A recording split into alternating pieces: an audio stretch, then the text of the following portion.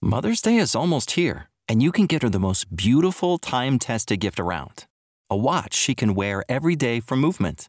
Whether mom's into classic dress watches, rare and refined ceramics, or tried and true bestsellers, Movement has something she'll love. And right now you can save big on the best Mother's Day gift ever with up to 50% off site-wide during Movement's Mother's Day sale at MVMT.com. Again, that's up to 50% off at MVMT.com.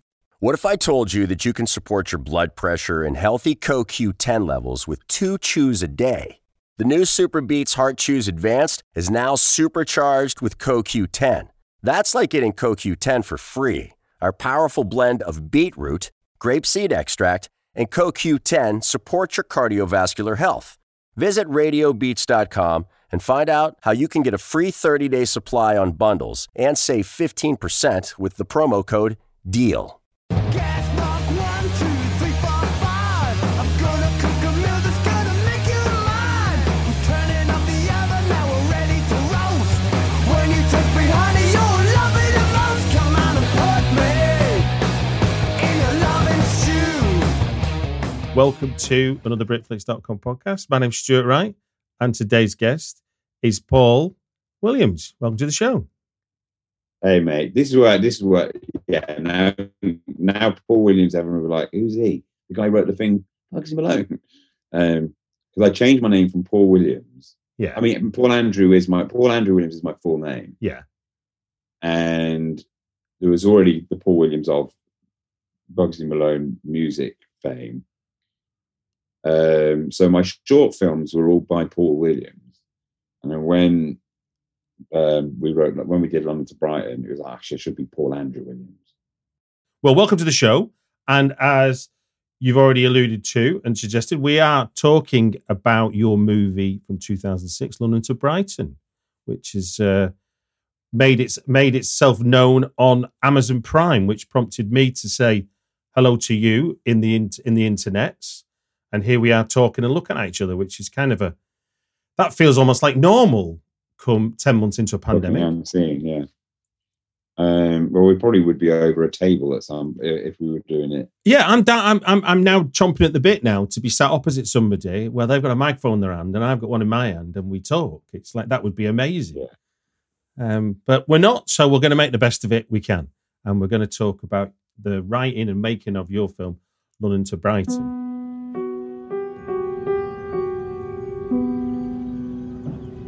Is that a girl here?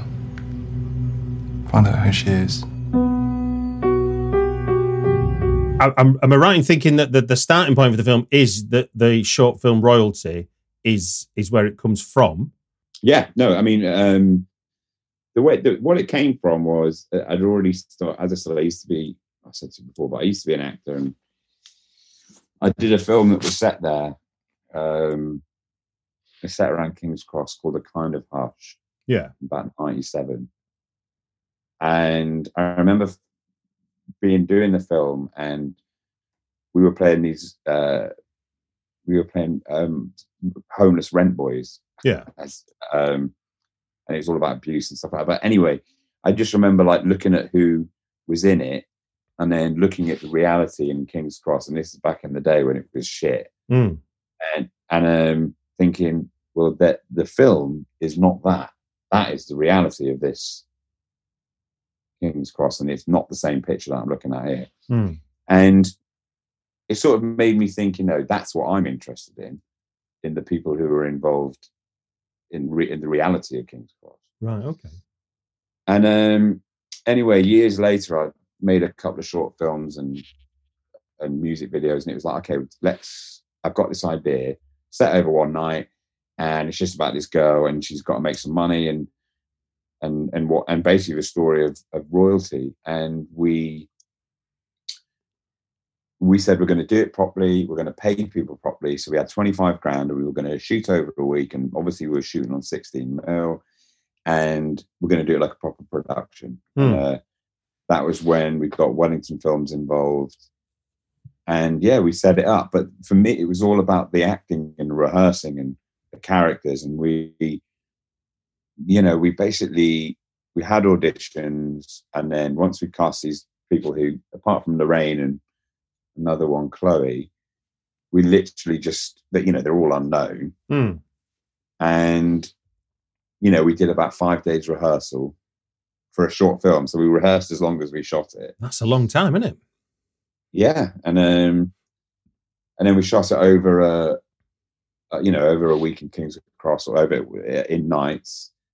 And from there, that's the thing that got me attention first of all. Like, got me an agent, and then it went to a lot of festivals and it got me. So that did well, and it was I was obviously really still trying out, working what to do and how to. I had no still what's the word, finding out how you made shit. Do you know what I mean? Yeah. And that was it. And I never ever thought about doing a story about that ever again. Right. Okay. So once that had been done, I just put it to bed, didn't think about it.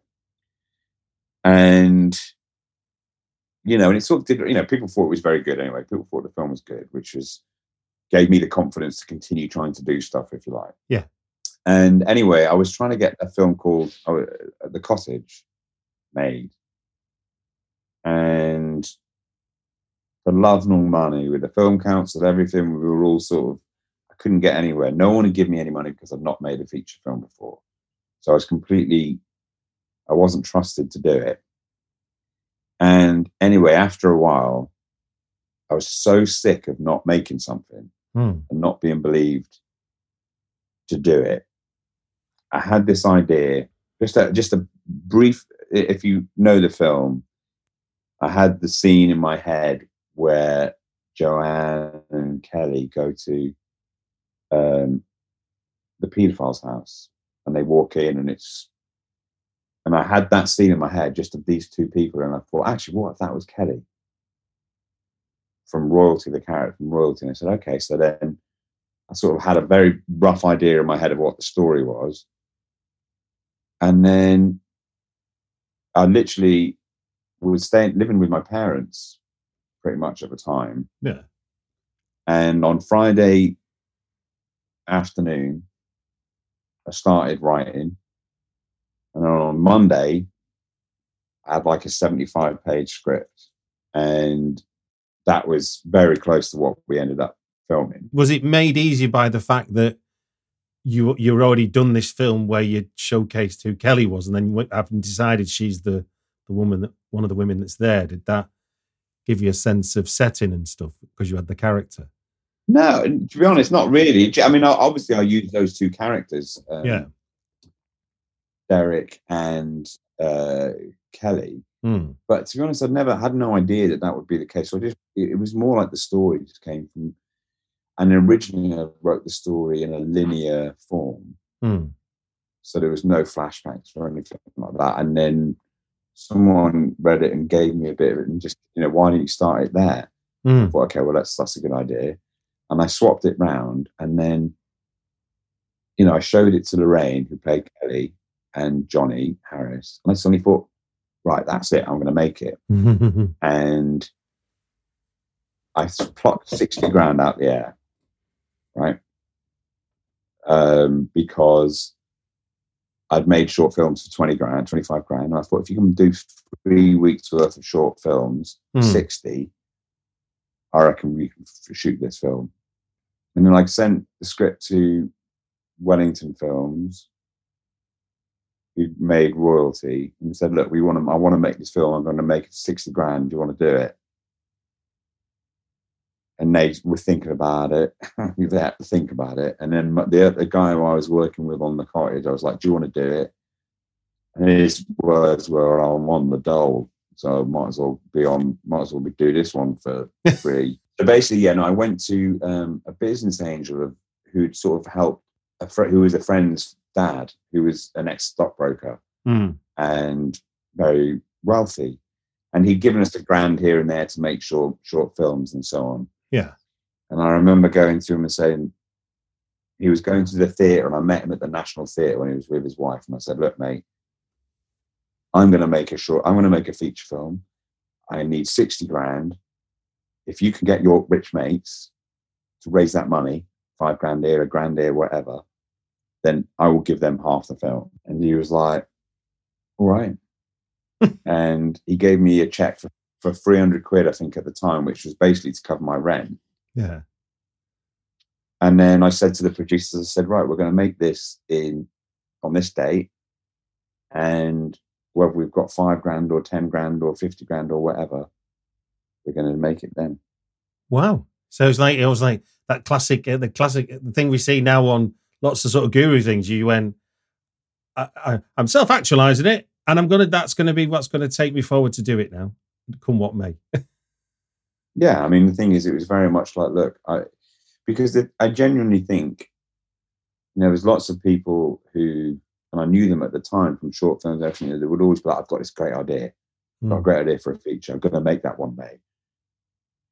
And so people in the industry, or my peers at the time, who were, on the same level as me, everyone just said it and everyone heard it and no one else ever thought anything of it. So the minute you say, we are making the film, and these are the dates we're making it, and suddenly it's a real entity. Do you know what I mean? Yeah. And in a way, it's like once that avalanche starts coming down the hill, is going down the hill, and whatever it'll be at the bottom, or whatever speed whatever, it's actually happening. So from there, it was right. We made the thing of that. This is the budget. No one's getting paid a single penny. People get paid their train fare, and if you had to sign on, you could get time off to sign on.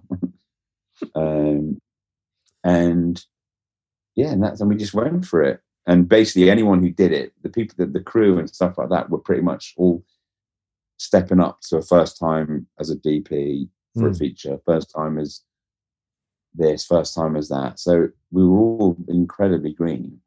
Just rewind it a second to that idea of you powering through that first draft and then getting some feedback on it. What while finalizing that part of the process was the main storytelling challenges then? Once you'd done this like linear version and the suggestions were, why not try this, that non-linear thing? How did that manifest itself as a kind of screenwriting challenge? Well, I mean, I didn't consider myself a screenwriter. Okay.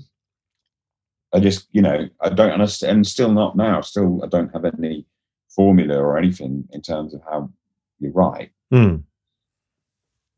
It's always just, that's why I mean, like, I struggle with the terminology of what a script would be in terms of genre and things like that, because I'm like, all in my head, all I've got is, I've got this story, and do I like it? Do I believe it? And if someone's got an idea, and this person was in development and was nothing to do with ever making it, but he just offered it as a suggestion. And, we'd sort of been around the houses with various, real funding bodies on the cottage and just wasn't getting anywhere. And so I was determined to say, look, I'm going to make it, and I don't want development notes, don't want anything like that. I want to see it. And if it works, it works. And if it doesn't, that's whatever. But, and you know what?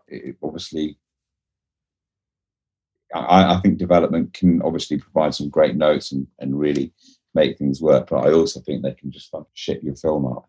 No, they can kill it. That's for certain. There's no doubt about it. You can end up pursuing perfection, which is never the friend of anything creative. No, but also you're only working on someone else's opinion, aren't you? Do you know what I mean? Yeah, yeah. You only need two contradictory opinions, don't you? And then suddenly you're in a stasis, aren't you? If they've got equal importance. But also, I'm like, I don't want to make, I want to make my film, and so the agenda for me was to make my film, and with the best will in the world, everyone's got their own agenda. If that was just basically you were making your film, and obviously the decisions you were taking were, you were in control more than you ever thought you would have been before. So that decision to sort of move the story around gives us, and I should probably say, we said at the beginning, we are going to be giving spoilers, because I'm going to be asking specific questions about stuff in the film. So, for people that have seen London to Brighton and want to know more, this is the podcast to turn up for. If you've not seen London to Brighton and you're enticed having listened to this already, then go find it on Prime Video and give it a watch, then come back. Because as a starting point, and this plays into a conversation we had before about TV shows, you throw us into the story in the opening sequence. I mean, we've got no idea what's going on, who these people are, and yet you're transfixed. And that's really a really powerful way. And it's not the classic kind of, oh, it's a cold opening just to make sure you know what genre movie you're in. This is like, the train's left the station. You better get on. You better get on and shut the door.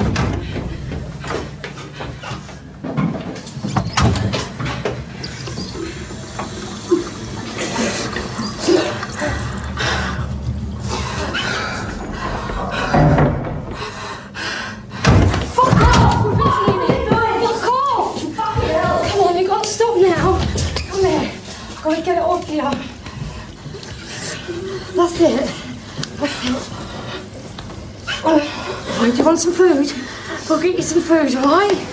Go in there. Stay in there. Don't open the door to anyone. Hey, you're going to come back? Yeah. I promise, I will. Well, obviously that's in the edit as well. You get to the edit and go, that's how it should start. I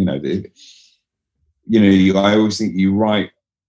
You have a film that you write, you have a film that you shoot, and then you have a film that is edited. But the idea of coming into that toilet, which you shot on the first day, and us not having a fucking clue what's going on, but knowing that you're just like, what is it? I've come back to the day of doing that day. Wow. But you can see it on YouTube. There's like a 22-minute making of. I mean, obviously, again, you're right. I mean, obviously, you don't need me to tell you. Obviously, you're right. But in terms of that things changes when she gets into the edit, but even just watching it again last week, it was the sense of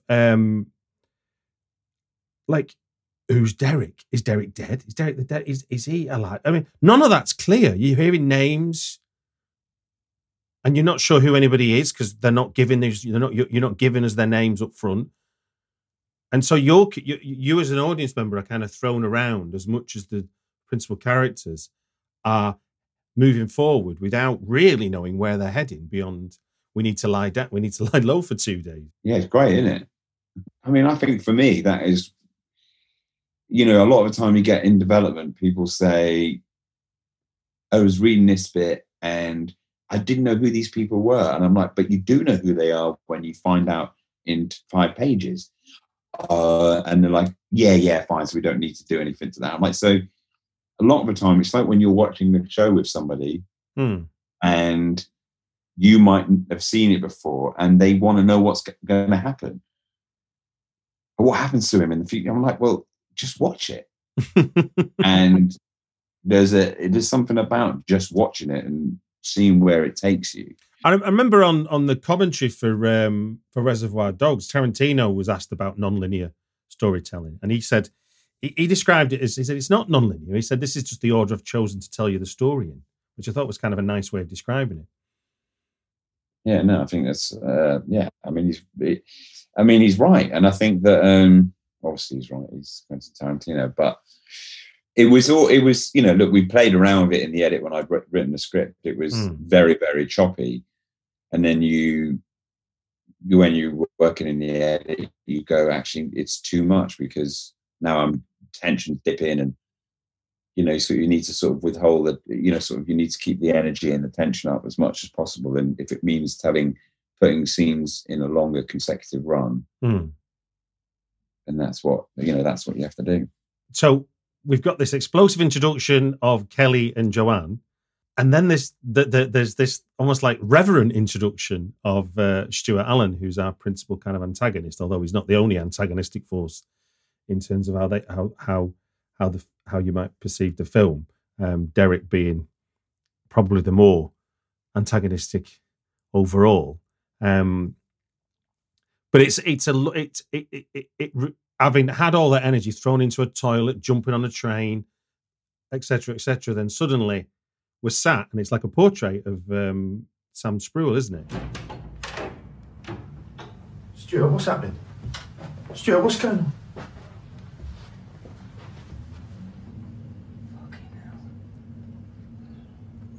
Get me a drink. It was always that idea of like, what's he looking at? I don't know. I mean, this is naive because I didn't go to film school or anything. I just thought, I'm interested. I'm looking at him going, well, he's looking at something that's fucking pretty heavy. You use that tool throughout the film, this idea of what are they seeing. You don't always let the audience in on it. You let the imagination do all the work for you, in a sense, or do the hard work. That if you'd have put it on camera, it wouldn't have been as effective. It's almost like wouldn't have been as powerful as what the audience. You get, and also there are little bits of information. You know, he's going, you know, he's had a girl here, and you know, so that would then obviously help you think back to, you know, what the two girls are running away from. I just remember being in that house and obviously getting told off by everyone because we were going over for the 18th day running. We're getting blood on the carpet. Well, no, God, I can't do that. Was that a house borrowed one, or was that like a Booker set? Yeah, basically that house was the house of the business angel who was the one I met before, you know, met at the theatre, and who gave me the first bit of money. And basically his house was the bedroom, and another of the investors, the house was the downstairs. So we shot on 2 different days, 2 different houses. It was just bonkers, man. And also we didn't have a clue, man. We were just working out as we were going along. It had been a while since I'd seen London to Brighton when I went back to watch it, and like the first time I realized, it's like I was paying, you know, full attention, and then suddenly Kelly's not got a black eye, and I'm like, where am I now? And we're walking into, you know, we're going into Derek's place, and it's like, oh right, we're now going back on ourselves, and suddenly I was like, okay, I know, and I'm trying to think if actually I did make it so if you know, you would like to think that it was a conscious decision, right? Yeah. That the eye will be the tell. Well, the cut from scenes made you feel like it was continuous until her eye came until it became a mid shot. I know, but you know, obviously, as soon as you see she's not got a black eye, it's either in the future or in the past. Yeah, and then like you're like, okay, what's going on now? And suddenly, so we get this idea. So Kelly obviously is Lorraine Stanley, who was in royalty, so that obviously made perfect sense in your casting. But obviously, the role of Joanne is the kind of the difficult part of the casting, given the subject matter of London to Brighton. So, what are your memories of casting the Joanne role and getting Georgia Groom for that role? Well, we obviously had no money, so we weren't paying anyone. I think we weren't really paying the casting director. And the casting director, and obviously we're talking about needing to find a girl whose parents would allow them to be in a film that would be depicting what we showed, or what we inferred. Right? Indeed. And you know, I went to look at what was it? I went to Oldham to look at a kid. Basically, people just were throwing names, and then there was this workshop where I went to see called the Carlton TV workshop, where actually like Jack O'Connell and Georgia Groom and Samantha Morton and people like that had all been a part of. Right. And I remember watching, you know, we were doing auditions and giving them improvisations and stuff like that. And there was, I don't know what there was, but there was something about Georgia Groom. Then we got a load of people to come down and do like a read through one-on-one. Georgia was just amazing. And she broke down and she was crying on spot. And I was like, what the fuck? This is insane. At this point, their mum had read the script and just thought it was a good part. You know, and Georgia hadn't done any acting before, certainly not anything on camera. Blimey. And it was just a laugh to her. And it was really good to be able to, you know, there was something very cool about directing someone who didn't really go too deep into whys and hows and just sort of was very instinctive about how she did it. Was there any need to get her and Lorraine Stanley to form a relationship prior to shooting? Well, we had read through and we had rehearsals. So we had rehearsals, and in those rehearsals, we were very much trying to do what's it called? Improvs. So we were improvising all the scenes that weren't there, that weren't in the film, and through that that was purely just so they had a sense of their character, but also so they got to fuck about with each other and sort of get things wrong and just, yeah, you're right, form some bond. And then what I always try to do, and it's much easier to do on a film, is have a get together before you start. So like a little rap party thing, but early on, but before, so everyone's got a pre-shoot party, just so everyone has got something that they can talk about on day one. yeah. Because not obviously at all, but for anyone that's seen it, listening to this, the relationship, as much as it's a protective one, is a visceral one, isn't it, between Kelly and Joanne? Kelly doesn't know what she's doing, but she's doing it. And Joanne hasn't got a Scooby-Doo what's happening at all in reality, but they both have the vivid memory of what they've run away from. Does your mum and dad know you're begging?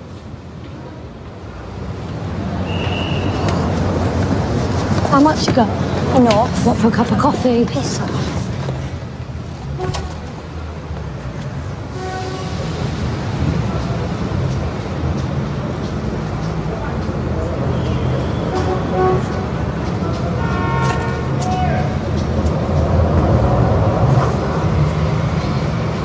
Let's have one of them. What's the magic word? Give me a fag, please. How old are you? 15. Fuck off. How old are you really? 12 this year. Have you got any money? You just told me you had money, you fucking liar. Who are you calling a fucking liar?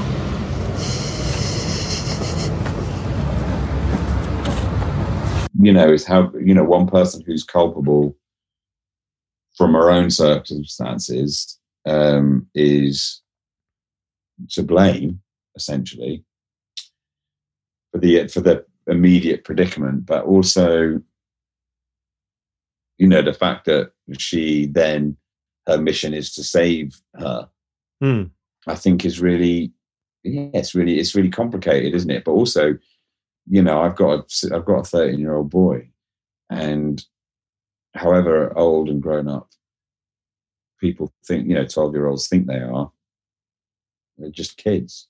Yeah. The emotional intelligence, you can't bolt that on, can you? No, you don't get that no, you don't. I think, but you can be fooled by someone being cocky and brave, and they're obviously still children. The sort of full-on sort of grooming scene is really interesting in the sense of listening to the language of Derek getting people to do what they can't possibly want to do voluntarily or not. Is like mad. It's like sleight of hand. His language that you've given him. For which bit? When he's with the girl at the beginning, or whether he's with? Well, there's two. There's the you're the most beautiful girl I've ever seen. Now go in there and fuck me mates. As a kind of finish, is like what? Of which, as for the eagle-eyed viewer, they will spot your lovely face in that room as the door shuts. Yeah. Well, I think, do you know what? I think in that scene, to give him, I'm sure that, because there's a scene very similar to that in Royalty. What I think is that I'm pretty sure that Johnny Harris came up with that thing of like giving her loads of compliments in the audition. Royalty, and then it made its way into the film, and then that made it into the short, and then made its way into the feature. Yeah, because there's the taxi scene in the short where he wants her to do something. Then there's some similar ground in the diner scene, but obviously in the diner scene, you're talking to a 12-year-old kid with the same choice, and it's like, do you want some ice cream? And then it's like brilliant things that remind you that he's talking to a kid. Like, do you want some ice cream? And her face lights up. So we as the adults watching it are fully aware of the imminent danger and what this all does because of the earlier scene back at the apartment. And she just thinks, this guy's going to give me 100 quid to go and play with a guy for an hour. Because that's all. Those are the things that you can those are the things that you can understand. Mm. The thing is that there's bravado that gets you into trouble, and the naivety of being a child like that, and seeing only the big money without, just not questioning things because you don't understand. That's probably one of my favourite scenes in it. Where's the wee bed in? I haven't got any.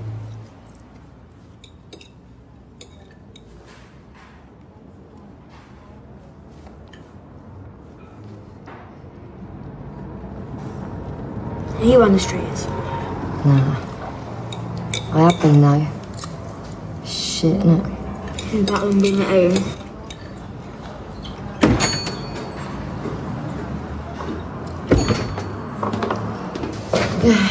Alright.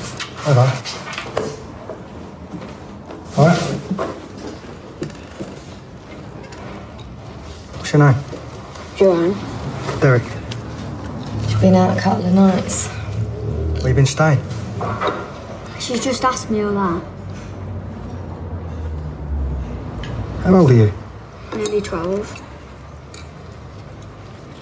you want something else? Some ice cream or something? Huh? Mate, ice cream. But I think that's one of the magic things about the film, as harrowing it is an experience to watch. The brilliance of seeing Joanne's character be a fighter who's clearly got chutzpah and wants to fight a corner, but she is at crucial moments always reminding us, because of when it gets too much, that she is a child and children need adults to trust. Yeah, well, I mean, she says to Joanne, to Kelly in the car, "Will I have to kiss him?" Oh God, yeah. God, I mean, that's pretty dark, isn't it? And Kelly's like, "Yeah, probably," because that, I would imagine that would be the kind of conversation that she might have. What have I got to do? And also she's with Kelly, who she's formed a little bit more of a bond with, and can possibly be a little bit more vulnerable with. Now this is sort of flitting between the setup and the end, and it wasn't until rewatching it that I clocked the fact that when Stuart Allen gets Derek in the car to basically tell him what he needs him to do, I'm guessing in a way Stuart's already decided what the fate of Derek is at that point, and obviously and you signal that to us by the surprise move with the cutthroat razor before he gets him out of the car. Who's the other girl? Her name's Kelly. What's happened? What have they done? I want those two girls. I'll find them. You better add. And then you're going to call me. All right, I will. Have you got my number? No. Get it off him.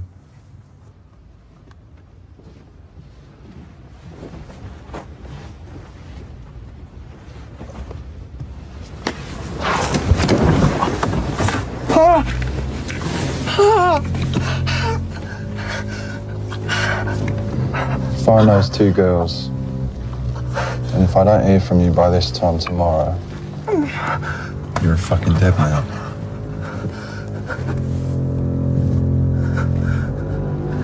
Get out.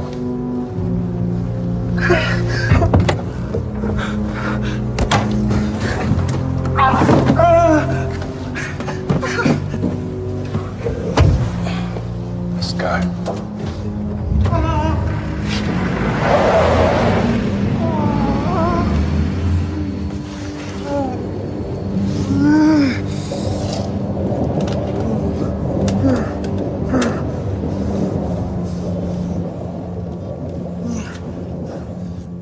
Yeah, I mean, I think that I don't, look, the whole idea of the fact is that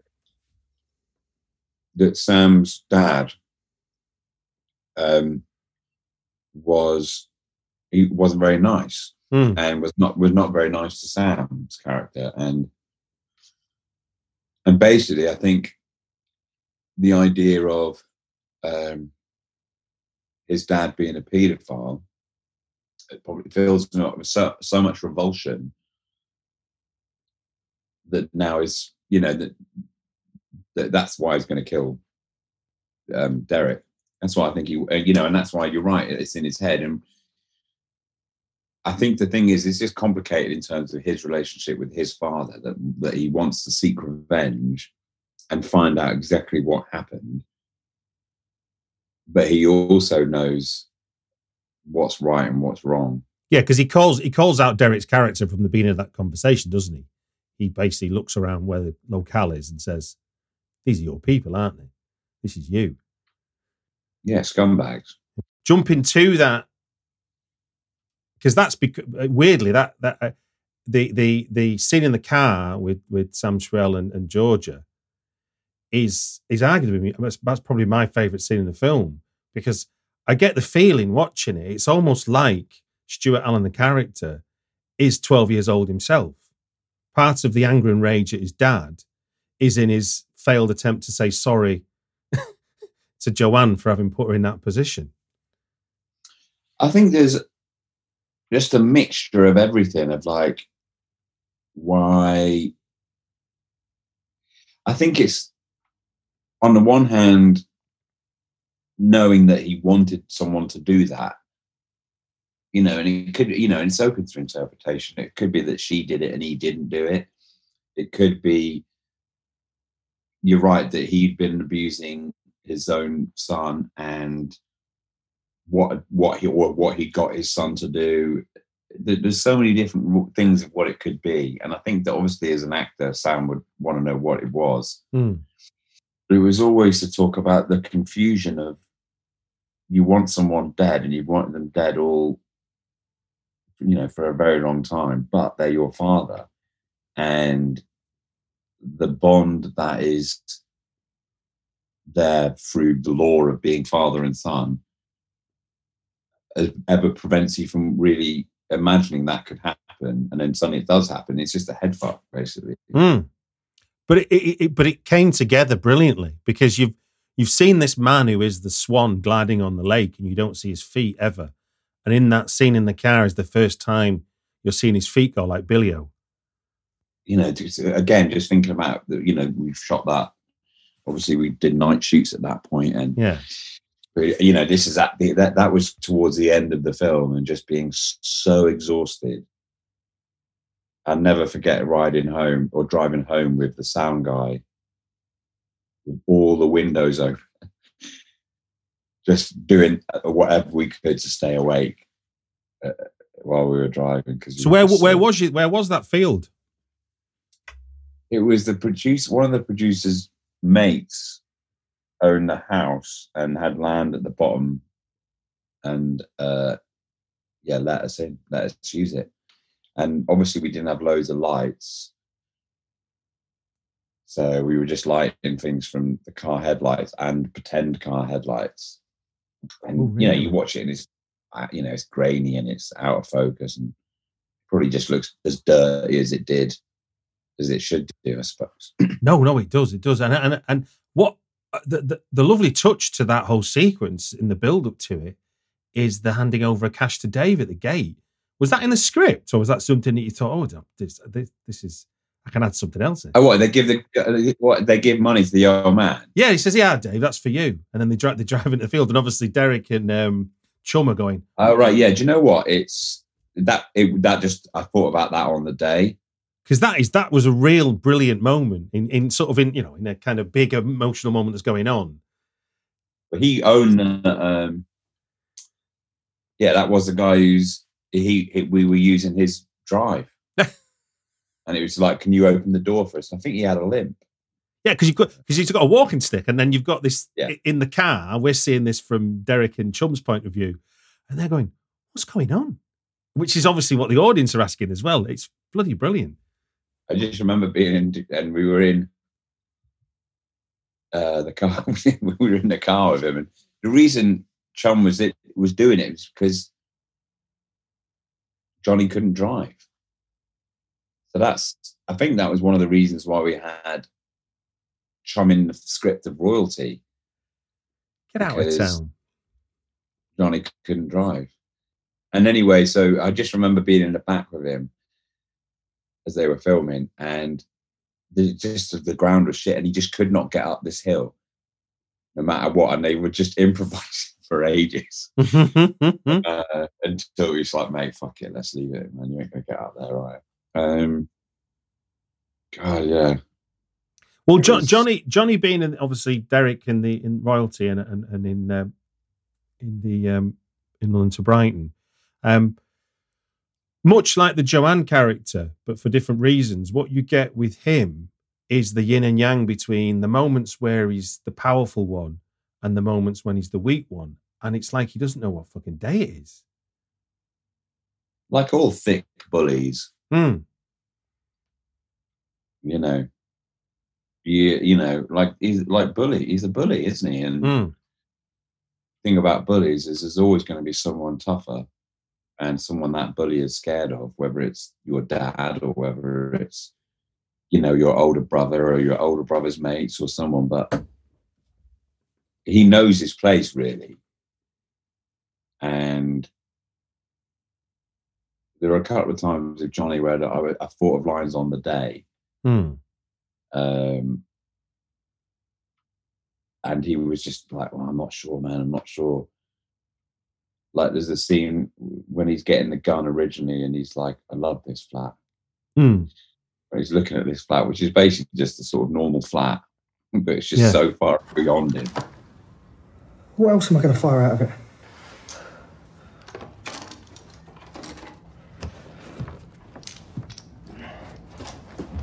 I want it on me in case Stuart Allen comes after me. Killing myself. Both of their stupid fucking heads getting me in this mess. You should just give them to Alan. Finish your coffee, I'm going back to bed. Make sure you bring it back.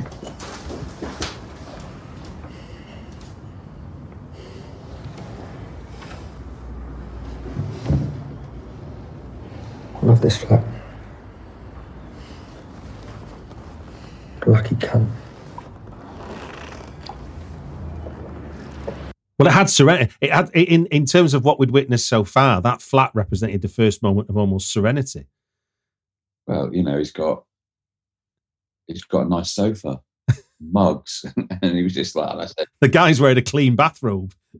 Yeah, and I was like, you know, so when he says, when he's gone, it's like, yeah, you fucking, it's fucking nice out, you know. And I had to really convince him to say it.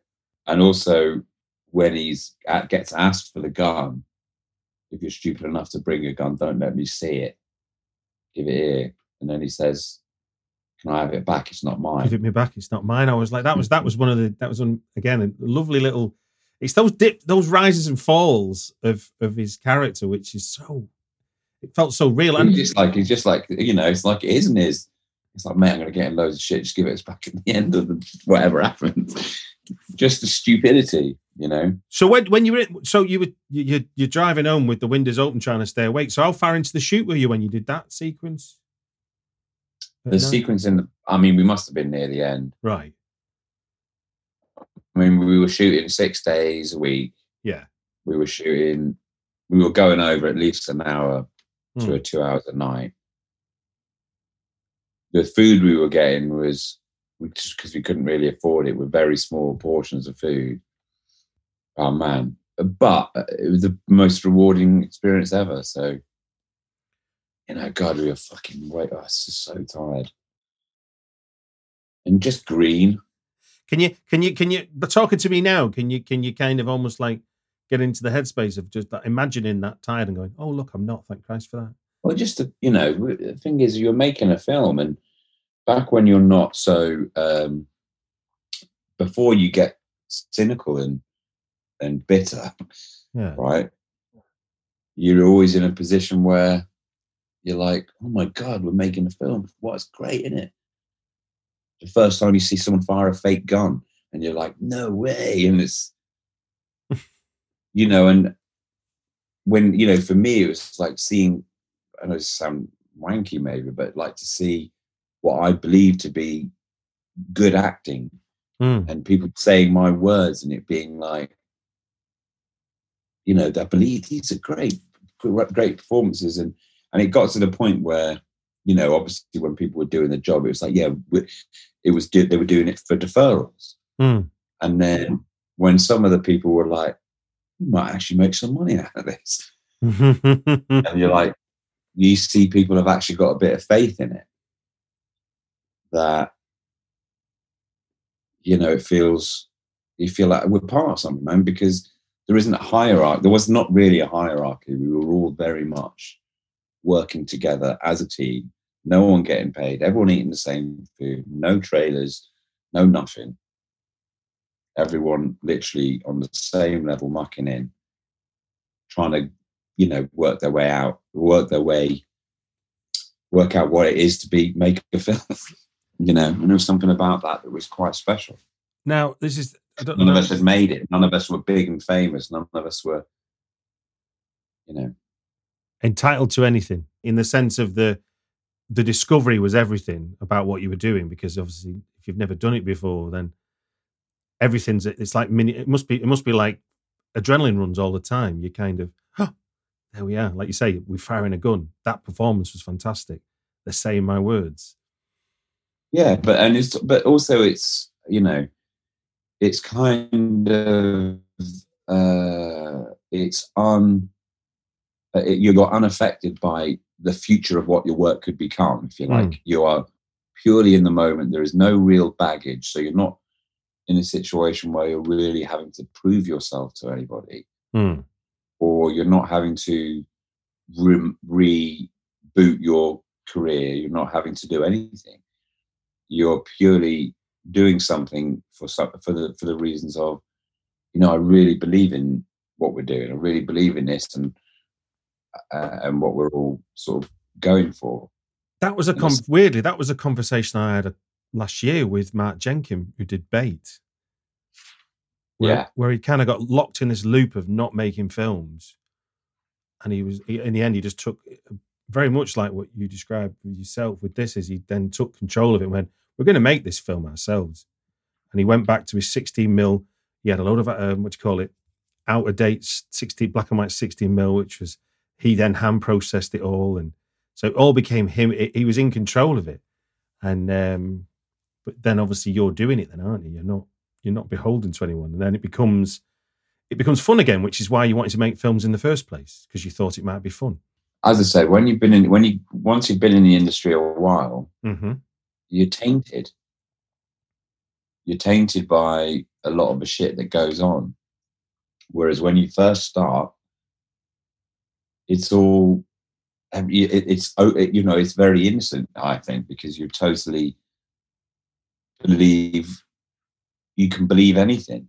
You can believe whatever might happen and so on. But it's only when you've been in the industry a while and suddenly there are people out there who might slag you off and slag your work off, and other people might love it, and, you know, and things might not work.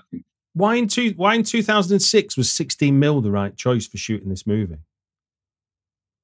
What would have been the option? What would have been the options in 2006? Oh, it was either do it on. I think it was someone mentioned doing it on video, which is a no-no. Yeah.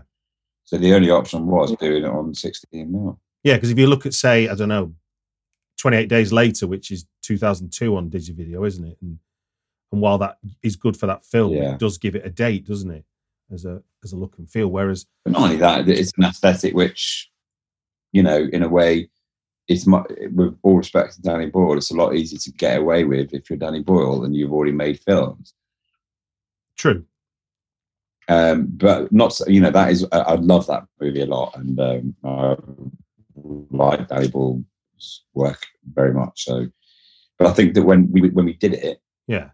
Also, we got a very good deal on the film. You know, we were very and it added a discipline to what we were doing. Well, I mean, obviously the novelty now, looking back on it in 2021 eyes, is that there's a genuine organic quality to the screen. Yeah, which you don't get now. I mean, you can put filters on, but it's not film, is it? No, it's not the same for sure. You know, I still had no idea what cameras were, what the lenses were really at this point. I was still, you know, trying to, you know, I basically drew everything. I drew every shot. I had fucking ring binders full of each shot, but not each like camera position, but each edit. Yeah. And which I never used ever. Seriously? But I did do it. No, I never looked at it. No, once I've done it, because the thing is you can never really do that unless it's a really technical scene, because you can put positions in and stuff like that, but you want actors to be able to move around and not be, I need you here for this and that and that. You want actors to be able to do the scene, and then you work out how to film it. How did you overcome the sort of limited resources you would have been playing with? And you talked about like use of car headlights and stuff. How did you manage to get so much out of 16mm? What were some of the things that you and Chris Ross were doing to make it effective for? I mean, to be honest, it would all have been Chris Ross. Okay, I didn't know, or it was all handheld. Mm-hmm. And the thing is when you're making stuff, and I found this on the film we just did with Neil, mm-hmm. you can spend 2 hours doing something, and taking your time and that, and then suddenly you've got to do another scene, which is a page and a half, and you've got 40 minutes, and you shoot that scene too, but you just shoot it quick, right? And at the end of the day, what you need out of those scenes is the story. Now, whether you've shot 15 different sizes, it's irrelevant. Or whether you shoot one size, all you're really trying to do is to get that character to say the lines and for us to believe them. Editing can help, of course it can, but realistically, you just need to tell the story. It gets to the point where you can try loads of stuff when you've got a bit of time, but then it gets to the point where you're very much like, we just need to tell the story now. So, spoke to Lucky McKee about making The Woman, and his DOP they were going through what they needed to do, and his DOP was going, well, we can do that, or what I can do for you is we can put the camera here, looking through these doors and windows or whatever, and people can come in and out of frame, and we'll get everything from one shot. And he's like, fantastic. And suddenly, it wasn't only effective, it was also making the film more interesting, because they were rising to a challenge that was born out of time as much as it was about how creative can we be. Yeah, it would have been. I think there's so many things involved in all the things you've done, which turn out to be very good for the film or the project, but which are completely born out of accident or being forced into a situation. So you always go with those. Can you cite an example for us of what we see on screen and what you remember it being like born out of a happy accident? We only spent 1 day in Brighton, or 2 days, so one night in Brighton. Seriously? Yeah. And the first day we got there, where we shot them on the beach and paddling in the water and stuff like that, and it was a really sunny day. And the next day, it was absolutely shitting it down. So all the stuff I planned about how they did this and they walked around and it was all great on the beach and stuff like that, I had to ditch. And so I was rewriting it on the morning, right, trying to work out what to do. We were filming, and they were sat on the park bench outside. And she's asking her to drinking coffee out of a polystyrene cup. Yeah. And then basically I said cut on the last shot. They were like, how long have you got left? And they were like, about 7 seconds. So I said, just let them. I said, right, you two, why don't you just let the cups go? And that second section, and we'll just film them going. Film them blowing in the wind for 7 seconds until the tape ran out, just because we could. And then a lot of people were very much, it's so indicative of them blowing in the wind. I see where it takes them, whatever. But a lot of people talked about that. A lot. This is. It's. I mean, I think the famous story of that is Kurosawa's.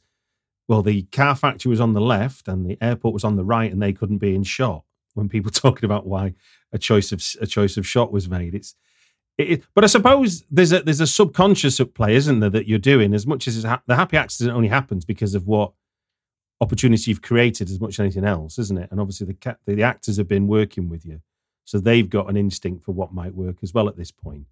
Well, I think, luckily we were all so green that no one knew anything. I think they trusted me in terms of what I would say in terms of notes and so on.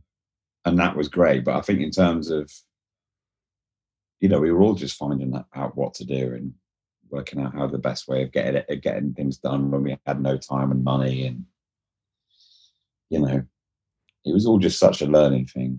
Can we go to my gran's then? Where is she? Devon. How am I going to get you to Devon? Train. That's what I was going to use the £100 for, to get the train.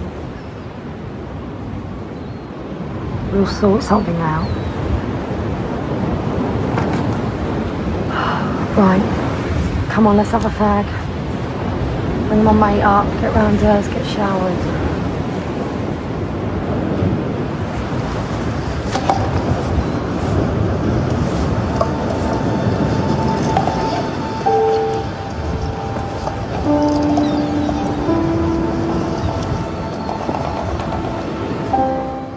Logistically speaking, then, what represented the sort of biggest sort of practical challenge making London to Brighton? Getting from one place to another, because we were moving locations continuously. How disparate were your locations? How split, did you say? Yeah, how disparate, yeah. Oh, all over the place. People were traveling, people were coming in to work on the tube, things like that. Hungry, we were all very, very hungry. Listen, we weren't fucking famine, but we were, we were working hard and we were hungry. Also, things like not being able to get a train. I remember that Bluebell Railway, which we managed to get, which is like a, someone just goes back and forth to show you a bit of something, like a tourist thing. And we managed to get it, but we could only do it in the day, so we had to keep it in the station, black it out, and use a light going past it. Sort of swing the light through it. Just always trying to work out how we could do stuff. We only had one of each costume. And one day, we lost one of them. An item of clothes. It was mainly to do with time. Time was the biggest thing because you were rushing so much. But there'd be things like we can't shoot out this window, like the house in Brighton, for example, is the same. Yeah, is 2 doors away from the house where he gets the gun, which he says, "Fucking nice, love this flat." Yeah. So you've got them outside in both of those houses. But obviously, you can't show them that. So it's just the way we were doing that. But I remember, for example, this is cutting corner at its finest. That Chris Ross, we were doing a tracking shot, a vehicle shot. So we were filming Sam's car driving. And the only way we could do it, because we couldn't afford camera trucks or anything like that, was, and one of the crew member had a Volvo Estate. And basically, we lifted the boot up and tied Chris to the back seat with his back against the back seat, staring out the back of the car with the camera. And that was how we secured him. Gee whiz. You take the royalty shooting around King's Cross, but turning up, making a feature film, shooting around Waterloo and the like. What were the challenges there, and how much of that was? Oh no, we got permission. I was going to say, so that was all done. That was all done properly, as it were. Yeah, no, it was all done properly. But even when it's done properly, obviously, there are still challenges because it's still a wide open public space. As much as you've got permission to, how do you work around the practicalities of an urban environment that's very much never stops, which is obviously part of the character of your film? Oh, we had security. We had a couple of security people for those moments. Okay, so you essentially are like kind of holding off little bits of London that still want to get about while you get your shot and stuff. Yeah. Where was your world premiere, and what do you remember of that experience? Okay, so can I just add something before that? Sure, you can. Basically, what happened was we were trying to get money for another film, right? And we started to show people like a selection of scenes. And from a selection of scenes, we started to get people going. Like, I took it into the Film Council, and they were like, and at this point, we didn't really have the money to finish it, like, you know, for the post-production. And I remember showing them these scenes, and that wasn't while we were there. And they were like, where's the rest of this? What? And they were like, and so suddenly they saw these scenes, and everyone was like, oh, we need to see this. How can we, what, you know, we want to get involved. Da, da, da. Oh, wow. And so I'm, you know, at that point, I'm like, fucking hell, man. Either it's really good, I've got a massive crisis, you know, of imposter syndrome, you know, but suddenly you're like, it's fucking, yeah. And then we started to hear people really like, then there was a bit of a bidding war. And at this point, you know, not a massive bidding war, but like a lot of people wanted to be the distributors and stuff like that. So it was just all so weird. And then it got into the Edinburgh Film Festival, which for me was like, I didn't know anything about festivals, so I wasn't really aware of any of it. What we, you know, we were all planning to go down, and basically I'd heard, it was in the paper, Wendy I did a story on, who was doing a story on the festival. And in this story, she said, I've just seen Sean Connery flipping out. He watched this film and just was saying how amazing it was. And so it's like, okay, so there was beginning to get a bit of a buzz about it. And anyway, we went to the festival, and and we had the first screening that night. And I remember a guy called Richard Jobson was doing the Q&A. And we started to see the odd review coming in, and people were like, it's fucking amazing. And I was like, what? And it started to feel a bit, you know, that to me was very weird. And I remember there was someone saw Peter Bradshaw going into the screening, who was the critic for The Guardian. And they were like, fuck, man, oh, he's going in, he's really tough. And then that night I saw someone introduce me to him. Someone said, oh, you got to go meet Peter Bradshaw, he loves the film. And then Peter Bradshaw was like, I fucking love your film, is so amazing. And then I got introduced to Sean Connery, who was like, your film is so amazing. I just couldn't really believe it, you know. And what's weird is, in people, you know, in terms of like 5 stars and things like that, you know, when people get 5 stars from a magazine or whatever, you know, our film got so many 5 stars from the major outlets, you know, the major print news and so on. It was one of the best reviewed films in recent times, in terms of like 41 stars out of 45. And in a way, as soon as that happened, I knew I would not be able to achieve that again. So it was almost like I looked at it as my career was just going downhill from this point onwards. You've made Never Mind the Bollocks, Here Comes the Sex Pistols. I just was like, it's not going to work, is it? Because I'm not going to be able to achieve that again. So it really sent me on a fucking as I said, a complete imposter. I'm glad you were able to share that with us, because I think a lot of people would perceive success and praise as being there's the moment where you jump on everyone's shoulders and then toss you around like you're a.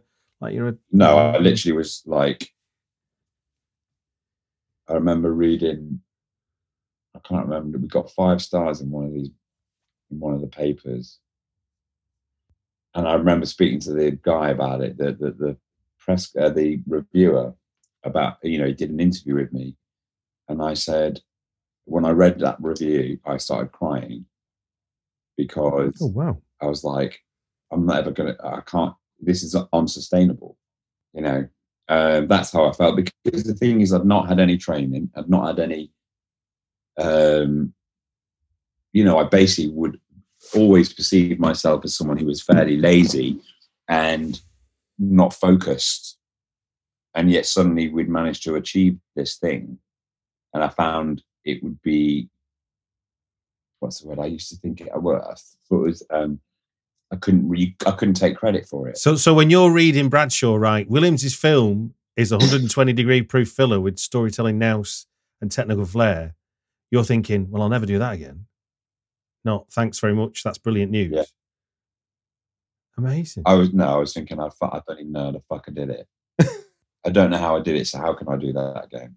Thinking I just didn't deserve to be there. My own issues, this is, but just literally thinking, I just felt uncomfortable about it all. And in a way it's sad because, obviously I'd reached it was quite unheard of for that to happen, because literally I'd come out of nowhere, and the film had come out of nowhere, and it got, and it all, for one, without trying to be, I don't mean this in the sort of like blow my own trumpet way, but it sort of launched, it sort of invented a kind of low budget, micro budget way of making films a bit, because after that, lots of films were made in that way. And people felt that you could do it.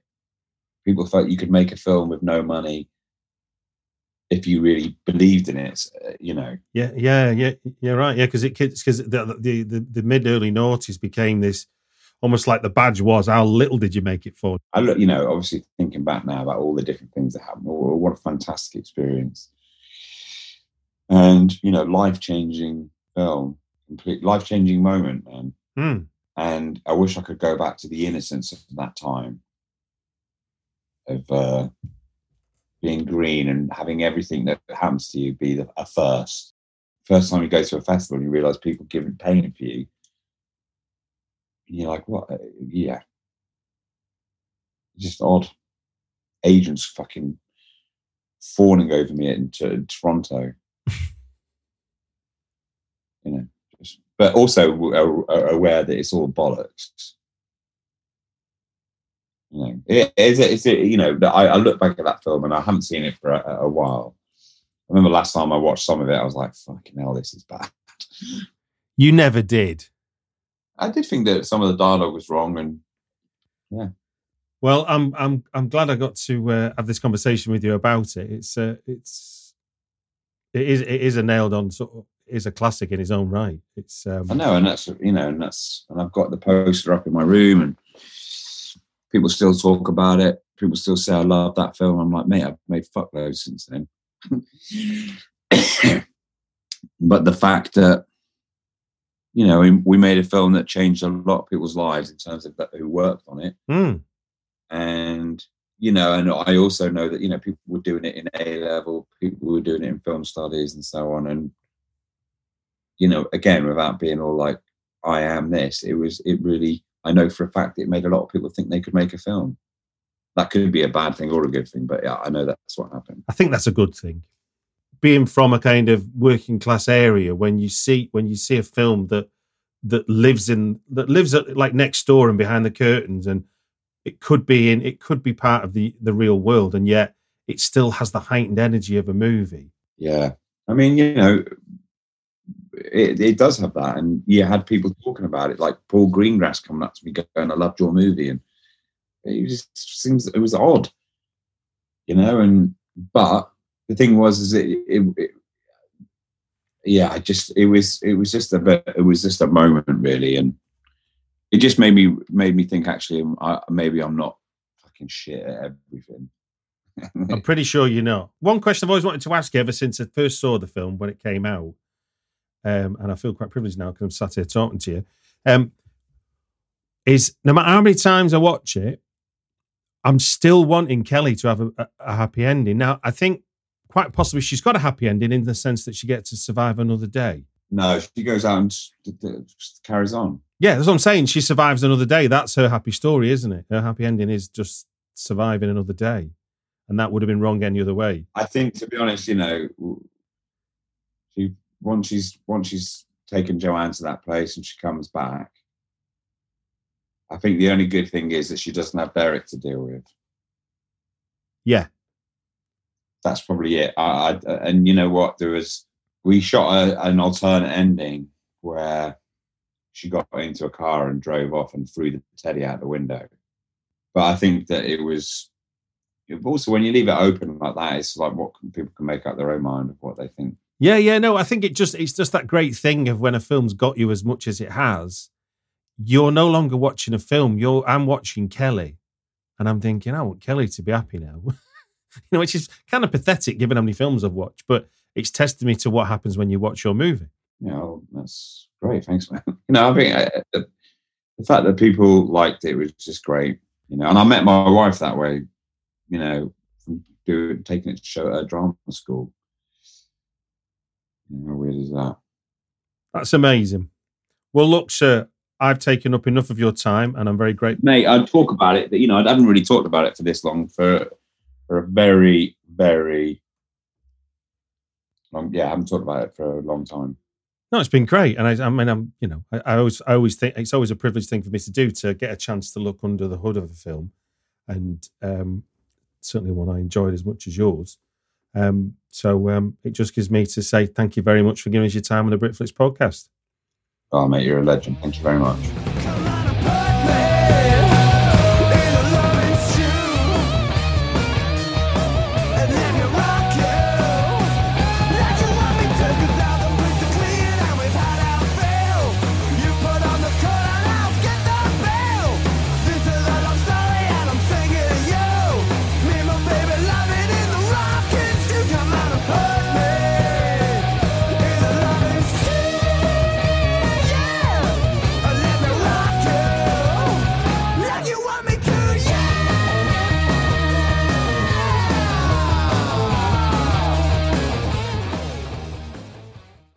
These days, work is in trouble. We've outsourced most of our manufacturing to other countries, and with that, we sent away good jobs and our capability to make things. American Giant is a clothing company that's pushing back against this tide.